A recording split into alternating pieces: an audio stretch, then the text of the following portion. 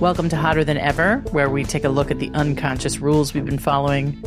We break those rules, and we find a new path to being freer, happier, and more self-expressed.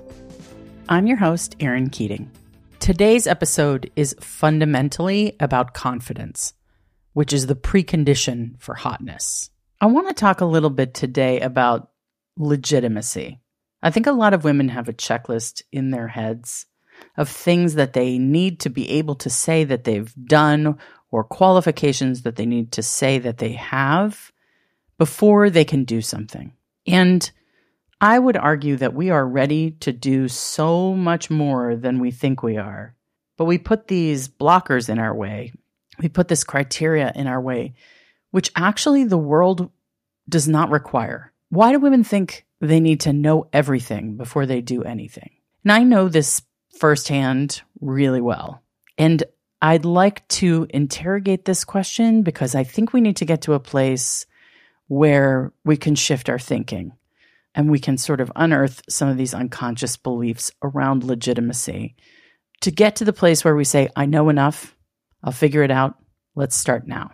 And I want to give you permission to start now, even if you think you're not prepared enough. You know, my own story around legitimacy, it's shown up throughout my life. You know, as a little kid, I was tentative. I would dip my toe in the water first before I would dive in. I was not a jump off the side of the pool without testing the water kind of kid. I was cautious, and that's sensible, and that's great. And that probably kept me from smacking my head. However, as a quality in a person, I think it can go too far. And for me, there was a moment before first grade. I was just 6 years old. And I went crying to my mother and I said, I can't go. I can't go to first grade. I don't know how to read. Like I was confessing this thing, this like, I have not met the criteria of first grade. So they won't allow me there. And I should not be allowed to go to first grade. And my mom was so compassionate. And she was like, honey, they teach you to read in first grade. All you have to do is go. And I think it's such an amazing metaphor for how much we take our lives that way. We handle our lives that way. We sort of disqualify ourselves even before we've tried. When I was in high school, my boyfriend at the time found out that John Waters was holding an audition for a movie he was going to make called Hairspray. And I was an actor. He was an actor. And, you know, high school actors.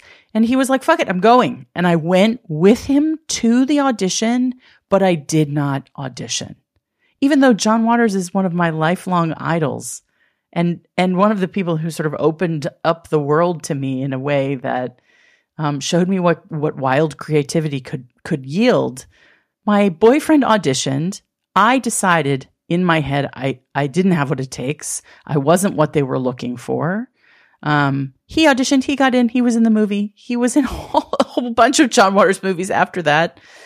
I mean, the things we hold ourselves back from because we decide in advance that we're not what they're looking for. I changed schools in the middle of college. I applied to one college to transfer to, and I ended up being very happy and graduated from there. But there was an Ivy League school that I really I just thought, I would really fit in there. That would be really good.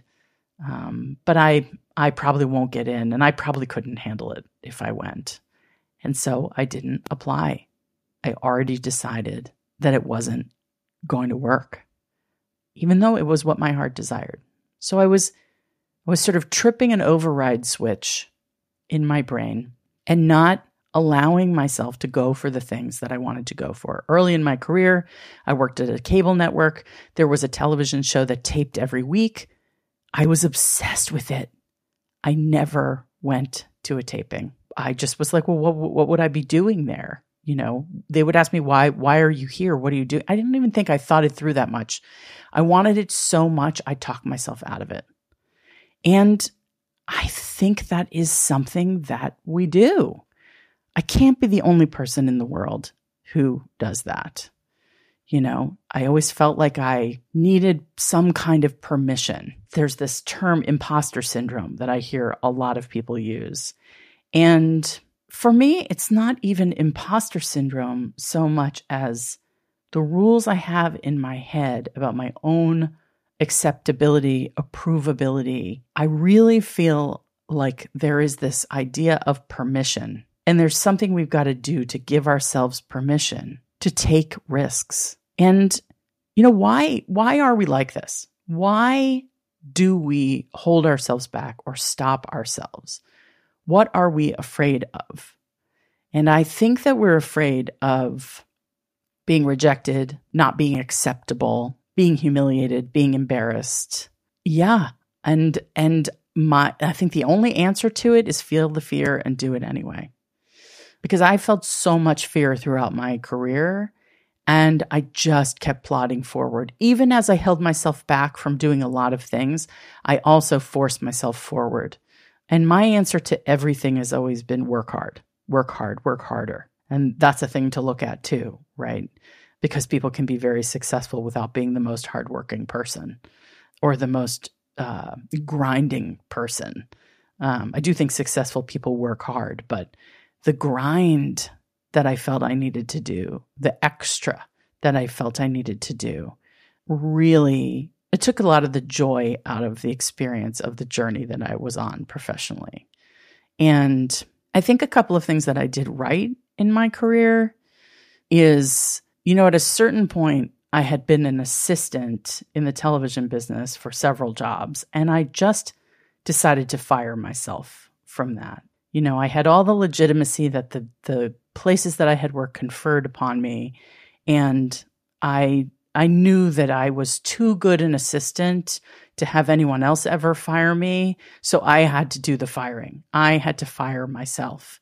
And that was the only way that I ever got a promotion. Never got a promotion internally, got a promotion for firing myself and moving to the next level at the next place. And I put in the reps in the roles that I had, meaning I did the same thing over and over again until I felt I was legitimate. And even when I felt I was legitimate, when I was moving to the next level, I was scared. And I didn't have a lot of the I'll figure it out when I get there kind of energy that I saw in my male colleagues who were rising through the ranks faster than me. And I didn't have that fuck it in me. Fuck it is kind of the opposite of legitimacy. Fuck it is like, yeah, I'll figure it out when I get there. Yeah, if I'm whatever, I can do anything. Like, fuck it is really what I'm trying to embrace today at 51 years old.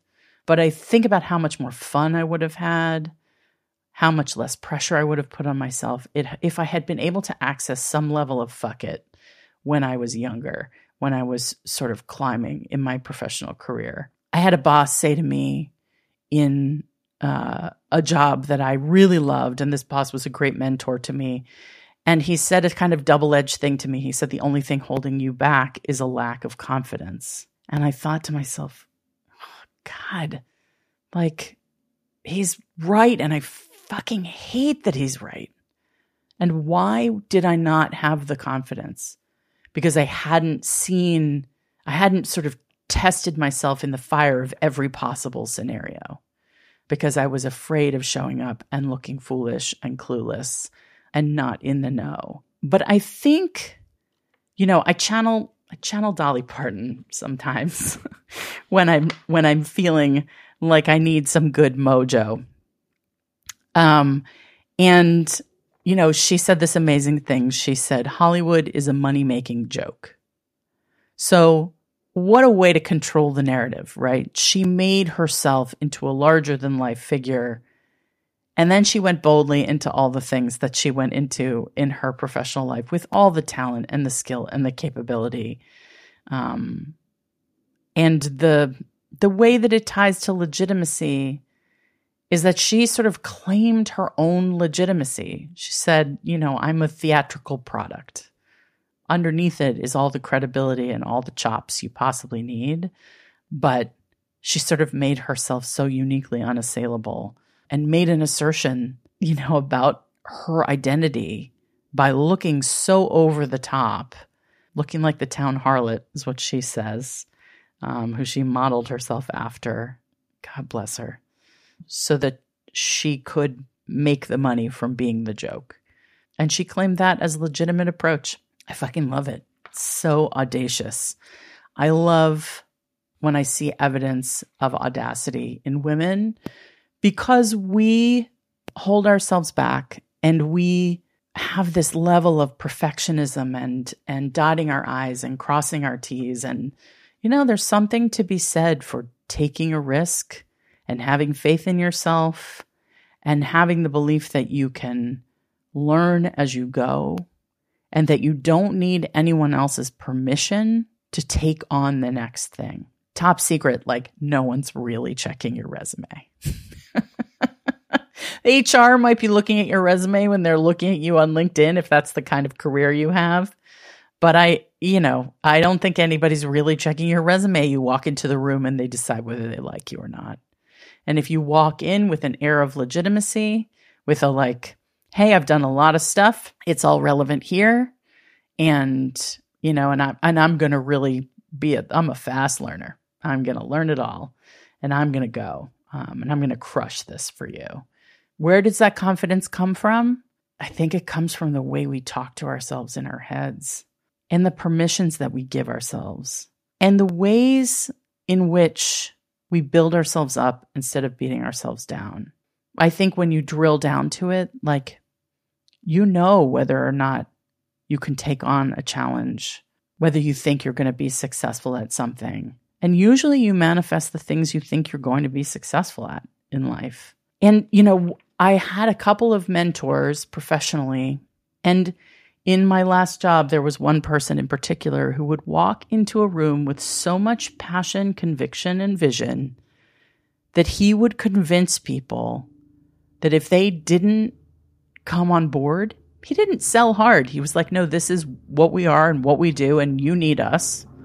And so I'm going to say no to all the things you're asking for. I'm going to ask you for all the things that I think you should be asking for, and take it or leave it.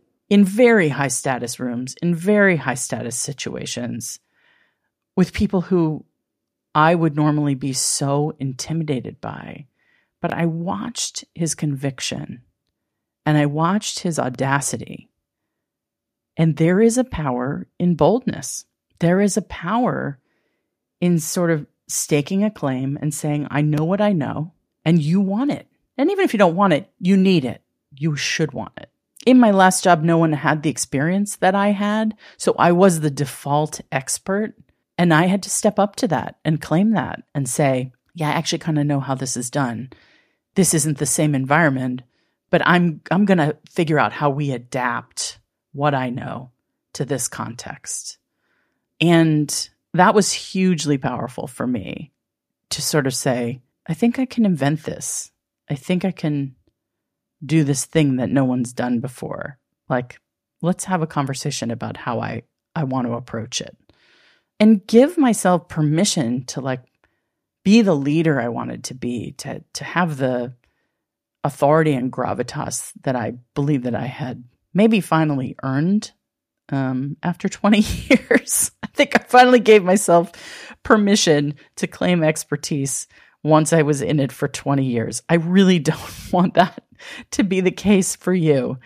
I want you to learn from the ways in which I've limited myself.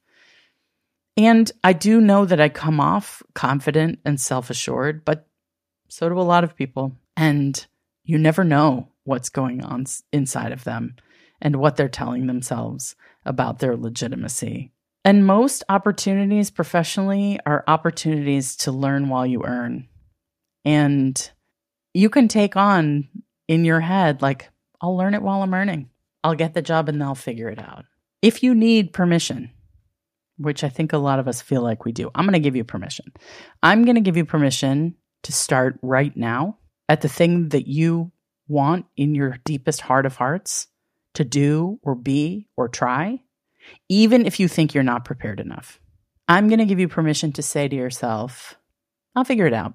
I've got enough collective experience from my life, from other areas of my life that are relevant here. I'm a capable human being. I can take this on.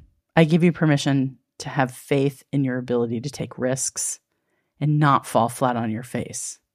Because even if you fall flat on your face, that's valuable. That's valuable. And you'll take something away from that. You'll get up, you'll dust yourself off, and you will have had that experience of failing and not dying. We don't die when we fail. We die when we die. And even if you're embarrassed from being underprepared, or you're whatever, if you have to crunch or take a class or fucking call everyone you know and say, how do I do this? You'll figure it out. You will figure it out. You are sufficiently legitimate to pursue whatever it is that your heart desires. You do not need the right resume. You do not need the perfect anything. You do not need to check all the boxes. You made up those boxes. Metaphorically, of course, there may be boxes, actual boxes that you have to check. I don't know. I don't think things literally work like that, but you get the point. I give you permission to start now. You are prepared enough. You are fucking legitimate. And you're fucking hot. Thanks for listening to Hotter Than Ever. If you liked this episode, please follow the show on whatever platform you're listening to right now and tell your friends. Hotter Than Ever is produced by Erica Gerard and Podkit Productions. Our associate producer is Lena Riebstein. Music is by Chris Keating with vocals by Isa Fernandez. Come back next week. We have a lot more to talk about.